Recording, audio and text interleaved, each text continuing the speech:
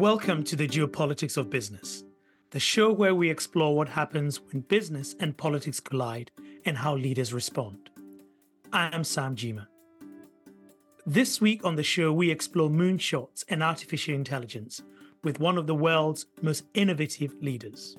X is really focused on destigmatizing failure internally, not because we have anything positive about failure, but because feeling negative about those moments tends to cause people to shy away from the learning itself. And that's what we can't afford if we're serious about being efficient.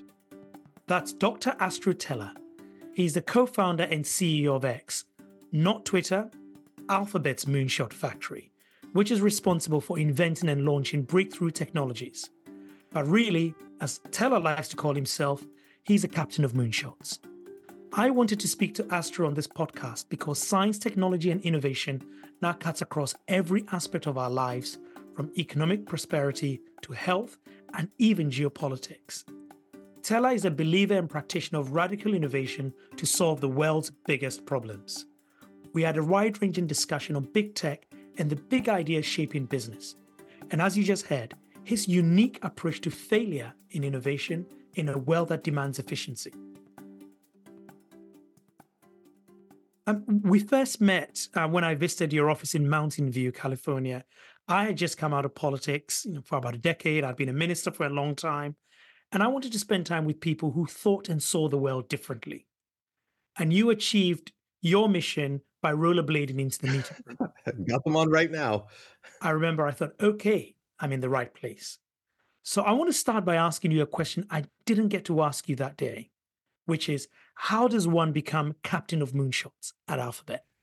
Well, a long time ago, 13 and a half years ago, Larry and Sergey were already thinking about a future where something like Alphabet would exist.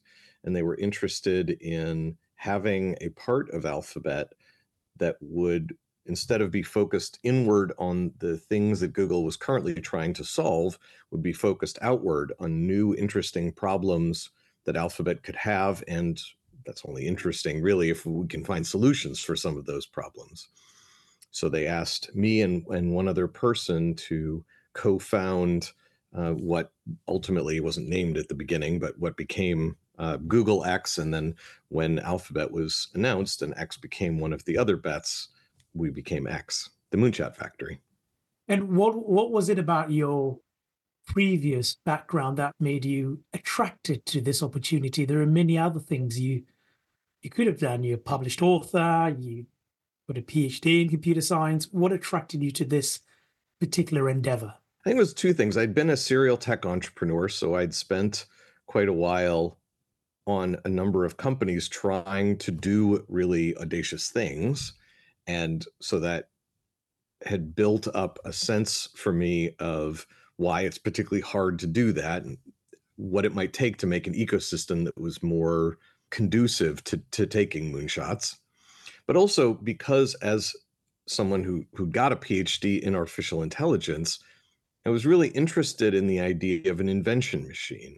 I'd been thinking about that for decades, the idea that you could systematize the process in a computer of helping people to make ideas, inventions, designs faster, get to particularly unusual and valuable, good for the world ideas quicker, get to more valuable states. And so that interest in mine, which started as a software thing because of my experience as an entrepreneur, sort of expanded into what it would be like to systematize innovation at the cultural scale, at an organizational scale. And so can you tell me about one of the sort of technologies that you've worked on and developed at X that has been successful as a moonshot and the process of getting there and the challenges that you had to overcome? There are many. I'll give you an example. Wing? Sure. Wing is a fun example. So we have believed for a long time that moving things over the last, mile, last 10 miles, it makes no sense that a 3,000 or 4,000 pound vehicle should be bringing you something which weighs a few grams, maybe a few pounds, something that actually has sound pollution. I mean, I'm talking about a truck or even just a car, risk to pedestrians. It actually has a very high carbon footprint moving a pair of shoes or a bottle of aspirin or whatever to your house. It makes no sense when something could fly through the air, not have to stop at stop signs, a vehicle that weighs 100th as much, almost 1,000th as much as your car. That's just a much better, much lower carbon footprint way of getting you what you want when you want it. But there was a lot when we started this 12 years ago that was unknown about how to do that. And the team went through a lot of explorations about things like, for example, should you land and then drop off the package? Should you hover near the house and just let the package drop to the ground? Should you lower the package on a string and sort of release it and then pull the string back up? And we came through a lot of experimentation to an understanding about why lowering the package to the ground, releasing it, and then flying away without landing was safer, it was faster, it would be cheaper. And it wasn't that we just had the idea, it's that we had 50 ideas. And that one is the one that, after a lot of experimentation and learning and iteration, proved itself out as the right way to do things. It now turns out that that same string with this little hook at the end, this little plastic, we call it a pill, not only can drop off a package, but it can also pick up packages.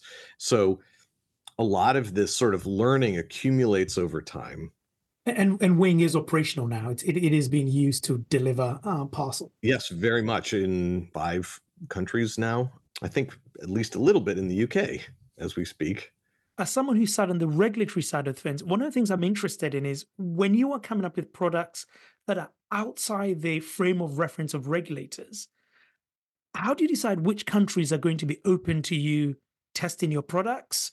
Which regulatory regimes would be more open than not? How do you even begin to scope this problem out? Oh, we go talk to them.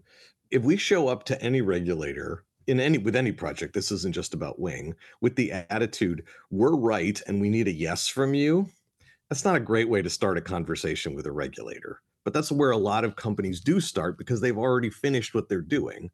So we try to show up very early with regulators and say, this is what we're trying to accomplish. What do you think about our goals?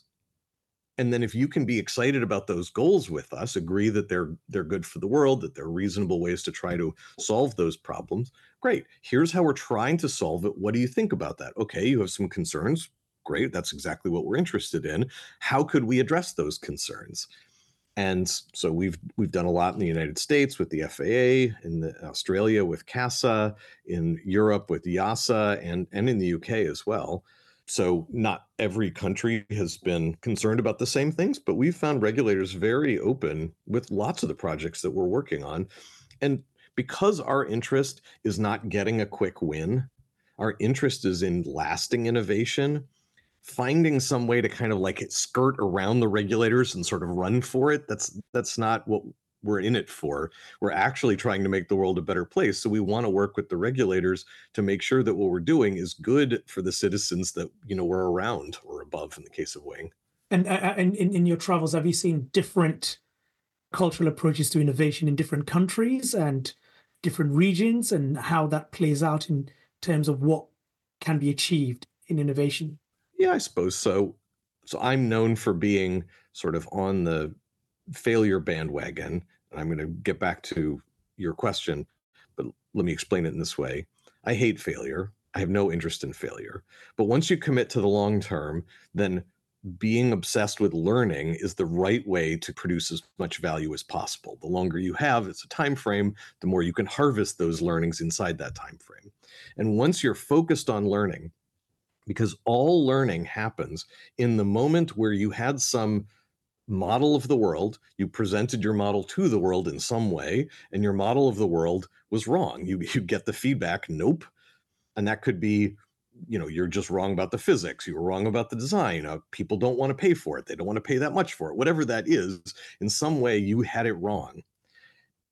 By whatever name you want to pick, that feels like failure, but that is the moment where we learn.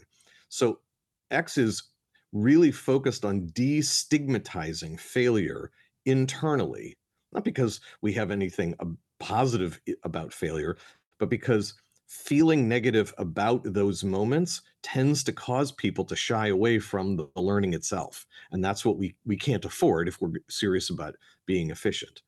So interestingly, back to your question, there are a bunch of cultures, even some cultures that have very strong engineering tendencies where being wrong is stigmatized much more, not only than X, but even in the United States. And so I would say those places can have a hard time with certain kinds of innovation because they go slower or even avoid the process of particularly unlikely outcomes. If something is 4 times as valuable but with twice the risk, there are a bunch of cultures where that's a particularly scary thing to do if the culture that you're in is not amenable to those kinds of risk taking and getting it wrong a decent amount of the time. But failure can be expensive, right? I mean, how do you budget for failure? Is there, what price do you put on that learning process? One of the sayings, I don't know if it's worldwide, certainly here in Silicon Valley, is there's never time to do it right, but somehow there's always time to do it over again. So you can say that failure is expensive, but I would say, especially when you're committed to the long term and to trying audacious things, to being innovative, you will be wrong most of the time. So will I. We will all be wrong most of the time. That's not an option. The question is how efficiently you can learn your way through all the things you're wrong about to the right thing to do. So it's a fantasy that people have that you can somehow just be right the first time. And I don't think any of us can do that.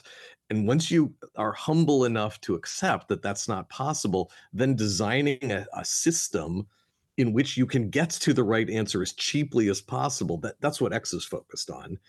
So I would suggest that the I'm going to do it right the first time is actually more a humility failure than a piece of wisdom, especially when it comes to the innovation space.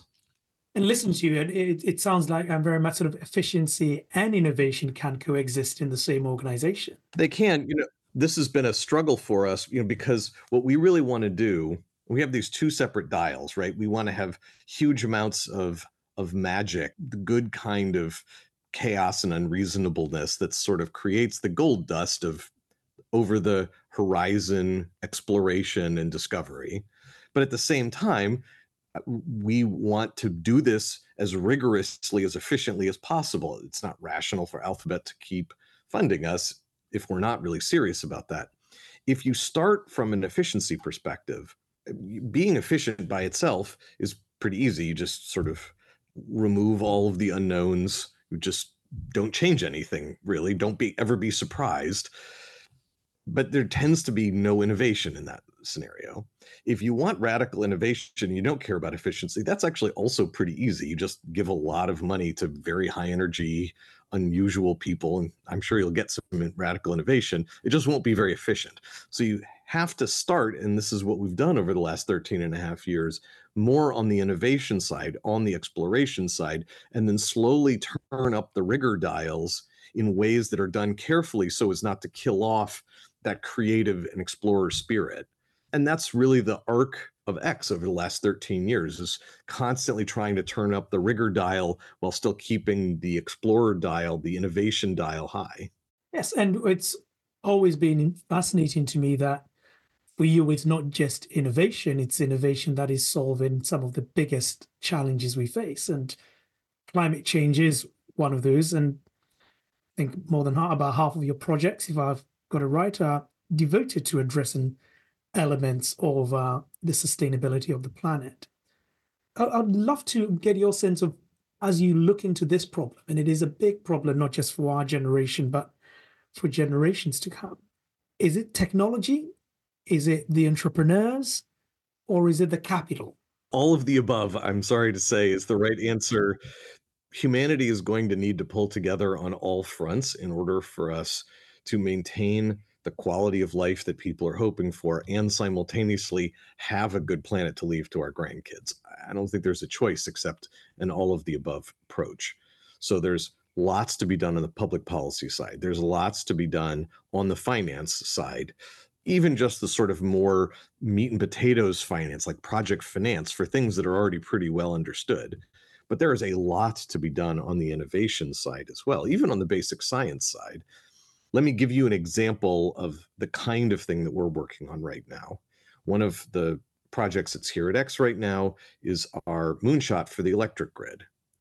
Right now, the system operators in any country in the world, including the national grid, don't have a complete map of where every wire is, where every transformer is, where every inverter is on their grid. This is the world's largest machine, the world's most complex machine, the world's most expensive machine, the grid. It's been built over more than 100 years. And because of how it's been built up, predating computers, most of it, no one has a really detailed circuit diagram of their grid. So that doesn't allow them to, one, take care of it properly, two, plan for its immediate and medium-term future, which is why, by the way, in most countries around the world, there are huge, long wait times, many years. In the United States, I think the average like 5 to 7 years, waiting for a solar field or a wind farm to get onto the grid. They're already built. They just can't be plugged into the grid because the grid operators have such a hard time planning for whether it's safe to plug them onto the grid because they don't have a model of their own grid. And then ultimately, in the long run, you would want for the grid to become a marketplace for electrons, where everything can either take or give electrons as it wants, depending on what the current needs and price is. In order to do all that, someone would need to build a virtualization of the grid down to where every wire is, every inverter, every transformer. And so our Moonshot for the electric grid tapestry has been building that.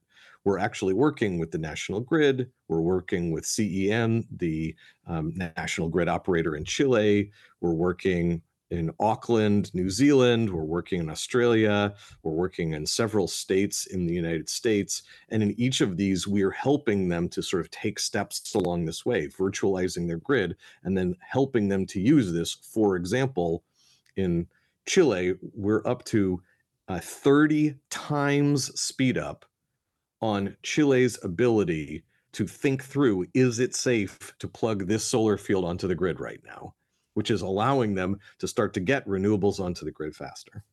And that's innovation at scale. And particularly in this context, I'm always interested in how you make the technologies available to countries that don't have the kind of budget that certainly the G7 countries have and can't deploy that much capital towards innovation, and how you think about your role in innovation and making it more equitable in terms of the impact. Yeah, I'm glad you mentioned that. In fact, one of the countries I didn't mention that we've just started working in is South Africa. South Africa is one of the largest, dirtiest, and most brittle grids in the world. It goes down all the time. There's a desperate need to fix it, and you can't fix something if you can't first understand it. So we're relatively early in our journey there, but we have started with that country as well. We are in some other projects doing work in India and maybe 8 to 10 countries in Africa right now. This is more on the telecommunications side, but we go to places where we think we can learn the most, where the need is highest, and that often is in the global south. So we certainly aren't only in the global south, but I would say half of our testing is south of the equator around the world.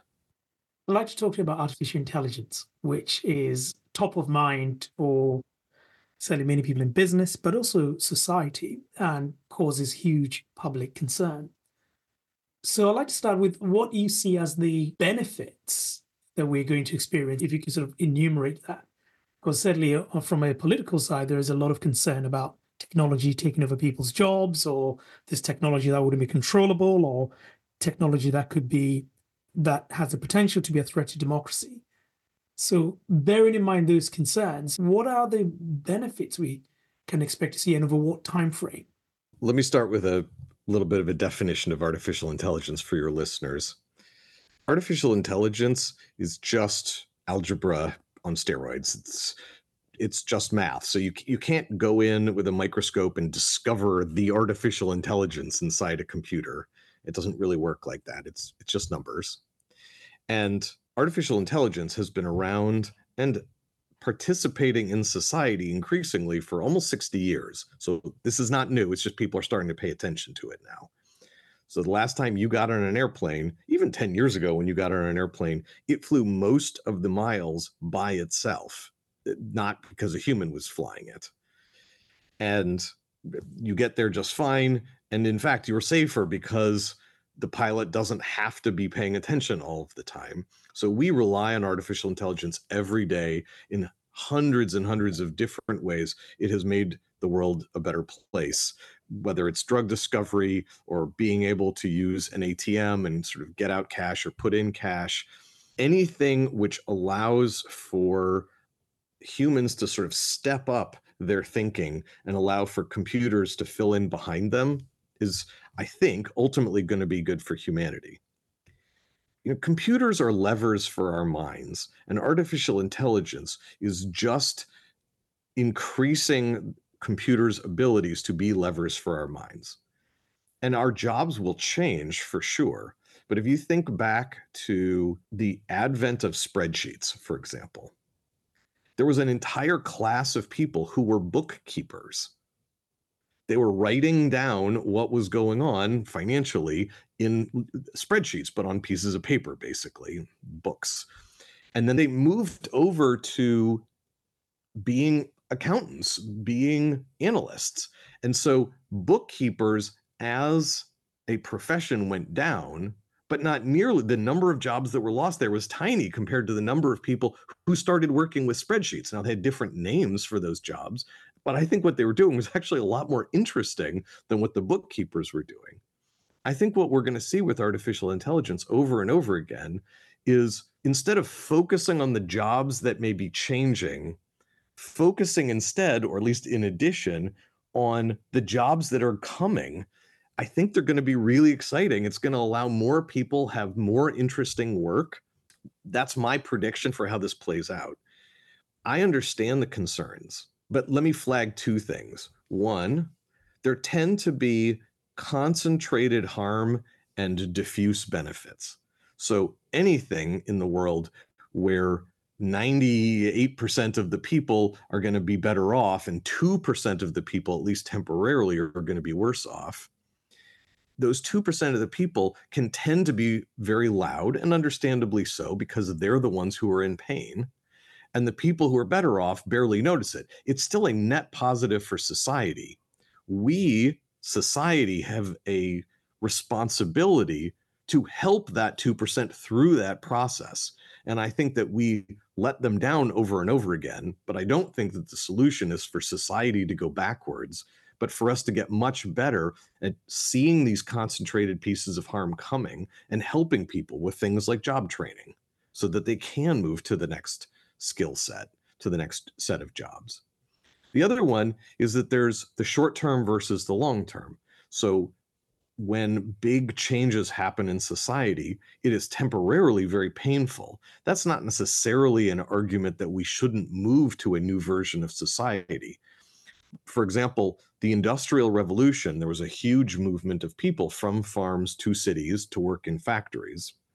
And ultimately, I think, net, that was good for society, but the change was incredibly painful for society. When we can see those kinds of disruptions coming and we can help society through these transitionary periods, that's what will allow us to get the most from these kinds of changes like artificial intelligence and minimize as much as possible the kinds of change or unintended consequences. I mean, your definition of artificial intelligence as algebra is terrific. I've never heard anyone describe it like that before. But then it prompts the question for me, if it is not a thing, how do you regulate it? Well, I'm sorry to be a bummer. I agree with people who would like to see regulation, but I don't agree with them that regulating artificial intelligence is the right way to think about it. When cars, eventually started to become a thing in society, eventually we said, hey, we should regulate these things. And so we designed crash tests as one of the main ways for us to ask, is this car safe? You mash your car into a brick wall at like 40 miles an hour, and you see what happens to a fake person on the inside. You measure how that car crumples and whether the dummy's okay afterwards or not. And you allow for a lot of creativity about how the car could be made, but you are unflexible as regulators about the fact that the dummy has to be okay when it hits the wall. The same thing should be true with respect to artificial intelligence. I would love to think that we are moving to a world of intelligent technology where we will stop, for example, asking the question, what happens when the car smashes into the wall, but how successfully can the car not smash into walls because it's more intelligent? But the question should be at the outcomes level, how great is this car at not hurting anyone outside of the car? How good is the car at protecting the people inside the car? But how it does that, because there's probably lots of different ways to do that. If you get too down in the weeds, you're arguing about things like math that don't have good answers to them. But up at the top, we know what we want. And so I think that that's what we should be requiring, is that the cars, for example, drive themselves better than humans drive them. If we hold that bar, then exactly how they accomplish that is a problem for the designers to solve. One of the issues that has preoccupied me and certainly came up in my initial conversations with you, Astro, is how little tech knows about government, not you personally, but also how the fact that government and politicians know even less about tech.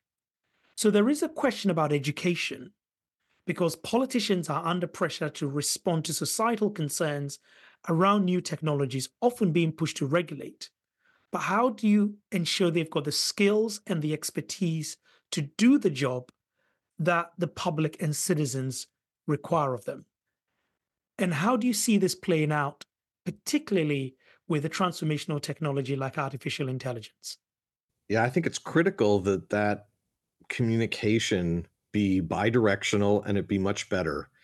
Many politicians, I believe, are secretly interested and serious about understanding how the world actually works, even though they don't always speak about it that way in public. I think they genuinely do. I know you personally do. So the willingness is there, and certainly the willingness, me, for example, but lots of people in the tech community are excited to share kind of where we are and where we might end up, how we can end up in as positive a version of the future as possible. But you're also right. We don't have, as society, great ways of connecting, of trusting each other, of being able to reach out in the right moments and sort of sanity check on both sides. So I don't know exactly the way to solve it, but I would love to see better interactions. I mean, you are the grandson of Edward Teller, who is considered to be the father of the hydrogen bomb.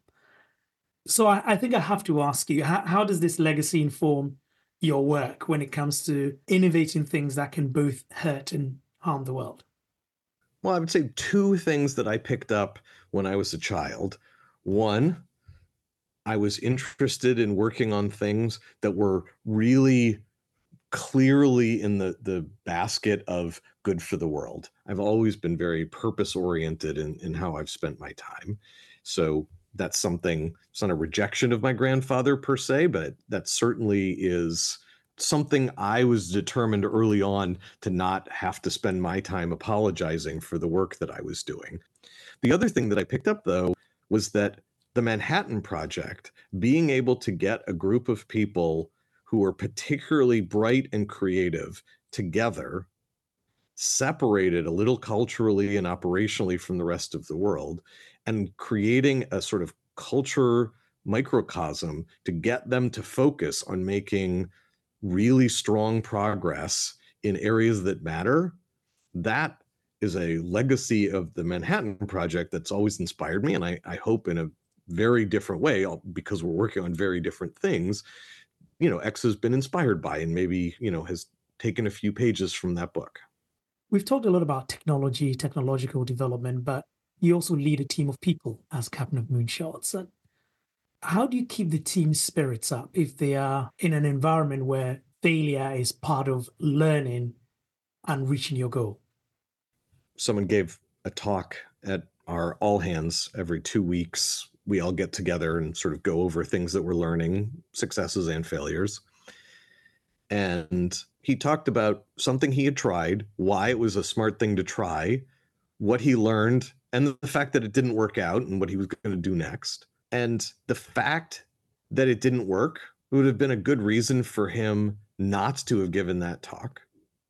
But he did, and he got a big round of applause. And I was talking to him afterwards. He was a very smart guy. And he said, I hate being wrong. But the fact that people will treat me like a hero, whether or not my experiment goes well, if I'm running a great experiment and I run it in a great way, has made it possible for me to actually try smarter things and to be more open and collegial about what I'm learning, which means I guess we're going faster. So it's that moment, and there's lots of them here at X, and we've orchestrated this, we've engineered it into the culture, but telling people it's okay, we support you. The real thing that's a mistake is if you have the data to know you shouldn't keep doing it and then you keep doing it, that's really bad. But doing a smart experiment and coming to the conclusion that that was the wrong direction, that's how most experiments go. We just pretend that it's not. So building into the culture lots of ways of rewarding people, promotions financially, but also, and maybe even primarily, this sort of social positivity around this is how we do things. A lot of modeling, I try to do it personally. If you have an idea and your idea is better than mine, it goes a long way if I just say, you know what, Sam, your idea is better than mine. Forget my idea. Let's do yours. Because it's not about the ideas. You're going to get a little bit of credit with me that it was your idea, but I actually don't really care about the ideas because everybody's got ideas and ideas are pretty cheap. It's actually like how well we work as a team on the idea. That's what really matters. And I just created as much value by not being political or like hoarding ideas or trying to knock your idea down as you did by coming up with the idea. I think we all intuitively know that, but until people are modeling that kind of behavior, you just don't get good traction and everybody just squares off in their corners, which is what happens in most organizations. You are a published author, captain of Moonshots at X, and you work with some very smart people who all see the world differently. How do you or they see the future? I don't think any of us can be much better than random at seeing around corners. We have one or two people at X who I think maybe can, but it's very unusual. But as a group, what you can do is you can think of a lot of futures. That's relatively easy. Then you can develop the muscles as groups to say, how do we feel about future A or future B or future C? Is that a problem we'd feel proud to be working on? Is this radical proposed solution for getting at that problem something that we would be proud to be working on? Would it really, even if we don't know how to make it, if that science fiction sounding product or service could help with, let's say, climate change, do we think there'd be unintended consequences with that? Would it make inequality in the world go up or down? Like, let's talk about that. And then we can filter those ideas first, just conceptually, to ones where we could feel really good about it and there's no least obvious problems with it. Then we say, is it possible? Is there a hypothesis we can go test? And each of these questions starts to filter down, down, down on this pile of ideas. We discover the future. We don't invent the future. We're trying more than 1,000 futures a decade. And so if we look like we have 10 really great ideas, like Waymo, the self-driving cars, or Wing, the drones for package delivery, Verily, the life science business for Alphabet, Intrinsic, which is the moonshot for industrial robotics that came from X. In any of these things, they may look really great now, but it's through this process of heavy filtration on the basis of evidence that we've done over time. So I don't believe you can invent the future very efficiently. I believe you have to discover it. So I've got to wrap up. One last question. What is the best compliment you can give an employee? One of the most fundamental things that we look for here at X is people who have high audacity and equally high humility.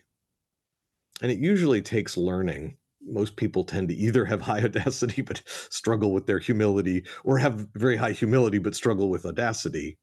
So one of the strongest compliments I can imagine giving to someone here is that those two things are both high and matched, coming up with a particularly gorgeous idea and being able to kill their own idea in the same meeting because we've sorted out that it's actually not as great as it looked in the first 10 minutes. That's like double high five. I'm jumping up to give them a hug. Dr. Astro Teller, thank you. Thanks for having me, Sam. My thanks to Dr. Astro Teller, co-founder and CEO of X, Alphabet's Moonshot Factory. That does it for this episode and our first season of the Geopolitics of Business. It's been a fascinating series of conversations with leaders shaping our world today, going behind the headlines to understand how geopolitics is impacting business and, critically, where we're heading next. Thanks for listening to the Geopolitics of Business. I'm Sam Jima, and I'm the show's host and executive producer. Our show is produced by FP Studios, whose team includes Ashley Westerman, Claudia Tatey, and Rob Sachs, with additional production support from Nikki Black of SGA Media. If you like the show, please follow and subscribe and share with your friends. Views and opinions on the show do not necessarily represent those of Foreign Policy, its affiliates, or any institution the host is associated with. And as a reminder, while our program does contain broad advice that can be useful for investors, we highly recommend that individual investors consult with an independent financial advisor before making any investment decision. Thank you for listening this season. We're looking forward to the next season in 2024. In the meantime, do check out my LinkedIn newsletter to get your key takeaways from the podcast and contact us at info@thegeopoliticsofbusiness.com. Happy holidays.